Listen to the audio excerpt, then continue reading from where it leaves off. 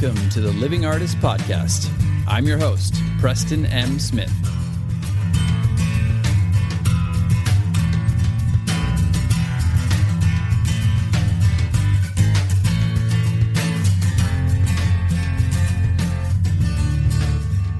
Hey, everybody. Welcome to the Living Artist Podcast. I'm Preston M. Smith, at PMS Artwork everywhere on internet land and socials. I want to thank you for landing on this podcast. Whether you're a professional artist, just getting started in the art world, a collector of art, or just consider yourself a creative person, this podcast has something for you. I like to think of it as a fun way to rant and talk to other creative people about living the life of an artist, surviving and getting ahead in the art world, and enjoying your life. But most importantly, not waiting until you're dead to make it happen. All right, let's get started.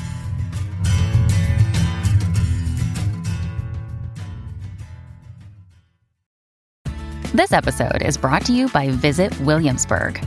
In Williamsburg, Virginia, there's never too much of a good thing. Whether you're a foodie, a golfer, a history buff, a shopaholic, an outdoor enthusiast, or a thrill seeker, you'll find what you came for here and more.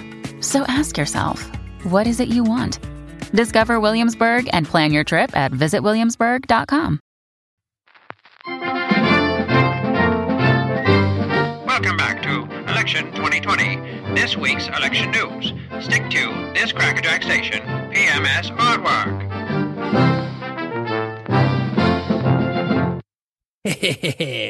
Welcome back to the show, everybody. It is the Friday of election week. Friday, what is that, 3.5 days after the election day on Tuesday, November 3rd, and they are still counting the ballots. By the time you listen to this, we may or may not know, or may not have a new president. And in accordance with all that, we are not going to talk about it at all. So come on, you don't need to hear any more about it. You definitely don't need to hear any more about it from me. Not that I haven't been following it. I have, but I'm tired of it. I'm sure you're tired of it. And hey, you're going to know whether or not I tell you or not. So let's shift to something else, which is we're going to talk a little bit today, very briefly. This is going to be a quick mini episode. We're going to talk quickly about whether or not you should have a very distinct developed style that you should stick to, or if you can kind of play around and be all over the map. The answer is yes and no. The answer is both. The answer is neither. I'm speaking in riddles, but let's get into it. So first of all, I want to start off by saying that this is a little bit of an old school way to look at art, I think. I think a lot of people, a lot of artists don't want to be stuck in a box. I think it is important to have a style that's recognizable. I think that's almost more important than signature style. I mean, I have like a lot of little sub-genre styles, but you can always tell that it's my stuff, which is, you know, you've developed a vocabulary, you've developed a style to whatever you do, which carries over to little other genres and subgenres of work that you can create. But I think that's important. And really to get there, I think the most important thing you need to think about is, first of all, developing your skill level, developing your craft, right? When you're starting out, of course, you're going to play around. Of course, you're going to copy other artists. Of course, you're going to try this, try that. I did that. There are a lot of times I started like mirroring myself after Van Gogh or Chagall. I painted in their style. Sometimes I even tried to replicate some of their paintings as a learning tool to figure out how they did it, to deconstruct it, to figure out, how they got this color, how they got these brush strokes, how this all added up into something magical. And then I took that and ran with it and kind of took the amalgamation of all those skill sets and turned it into my own work. And then you start to explore and you start to discover more of your own style and your own signature pieces as you go through that. So I think as long as you're putting in the time to do that, I don't think it really matters if you venture off into little other categories and subcategories. I think you see a lot of the problem with kind of younger artists or newer artists, and a lot of times, especially when they've been paying attention to online too much or what is selling. Look, I'm a big proponent of getting your work online and selling. That's how I make the majority of my sales. But I will say there's one caveat to that, and it's to not get sucked into styles that you see that are like selling. Like a lot of times you can look online and you can actually type this in. what colors sell best, what styles sell best. That's fine. I mean, you can do a little bit of, color design in your work. Oh, okay, well, bright red doesn't sell as well or whatever. Light blues and blues sell better. Fine, incorporate some blues in your work. But what I'm saying is don't just follow trends with your work. Like, oh, Impressionism is really big right now. Landscapes are really big right now. You know what? Now there's a big call for still life or portraiture or blah, blah, blah. That's kind of going about it in the opposite direction. I think you should be really following your gut, following your style, following what gets you going, gets you hot and heavy, for lack of a better term. No, but just really something that gets you excited. Like what excites you, what inspires you. That's what you should be following. Don't be like looking at other artists who are selling and go like, you know what, I should just paint like that. Or I should paint like this person. I should steal this. I should mirror this person's style. I actually see that online a lot with some of the marketplaces I'm on. There are a few artists who just kind of follow trends, and sometimes it works, sometimes it doesn't work. But I have a hard time believing that that's going to kind of stand the test of time with their work, and that they're going to actually be really inspired to keep going when you're just kind of blowing in the wind. So having said that, I don't like to put limitations on artists. I don't like to put limitations on myself. If I'm feeling a certain way, if I'm wanting to explore something different, then I will. And I've done that. But typically what ends up happening when I explore a style that I'm really excited about is I end up creating a very large series of works like that. So it kind of like, there's like a bifurcation. Yes.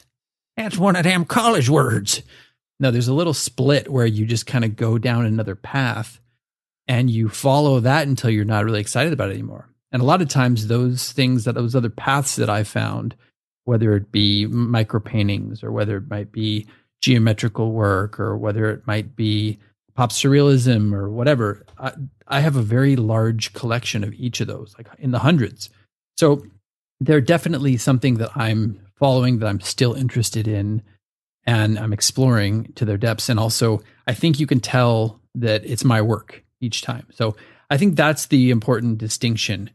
I see artists who are just kind of following trends, and if you looked at their work, like you couldn't tell who it is. Like, oh, is this the same person? Like if you had just been, it was like a blind lineup, like line up the usual suspects, you wouldn't be able to tell and go, oh, these are okay, who is the killer here?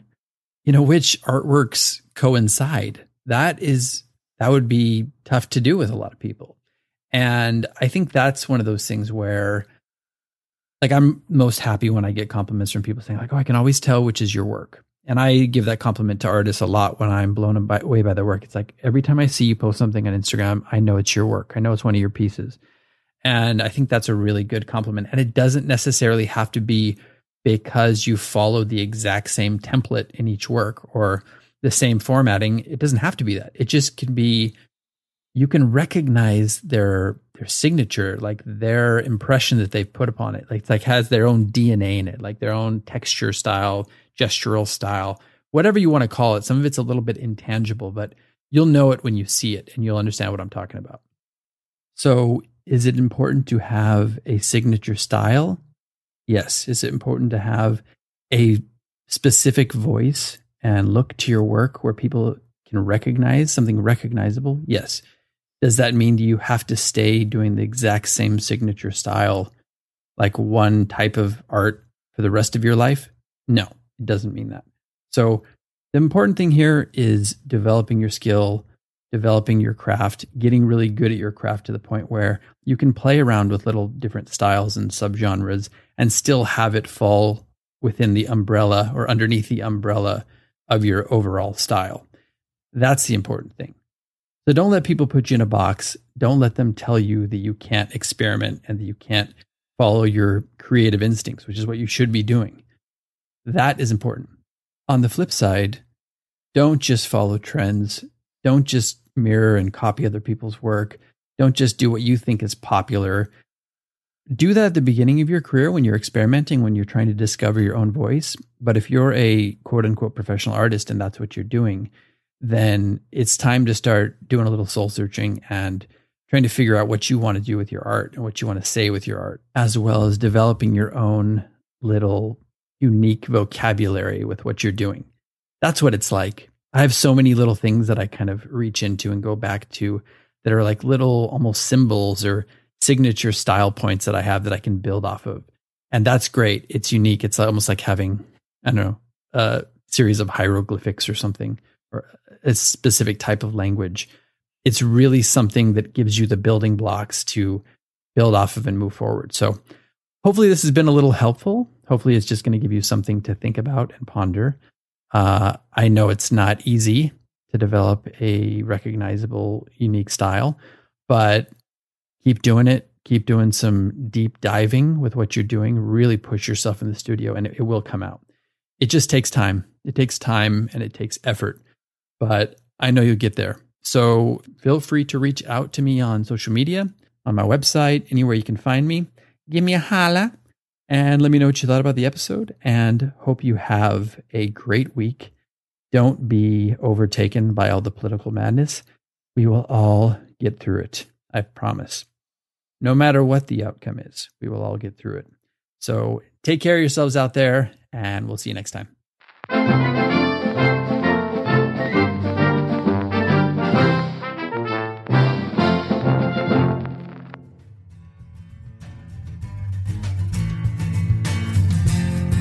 This has been the Living Artist Podcast.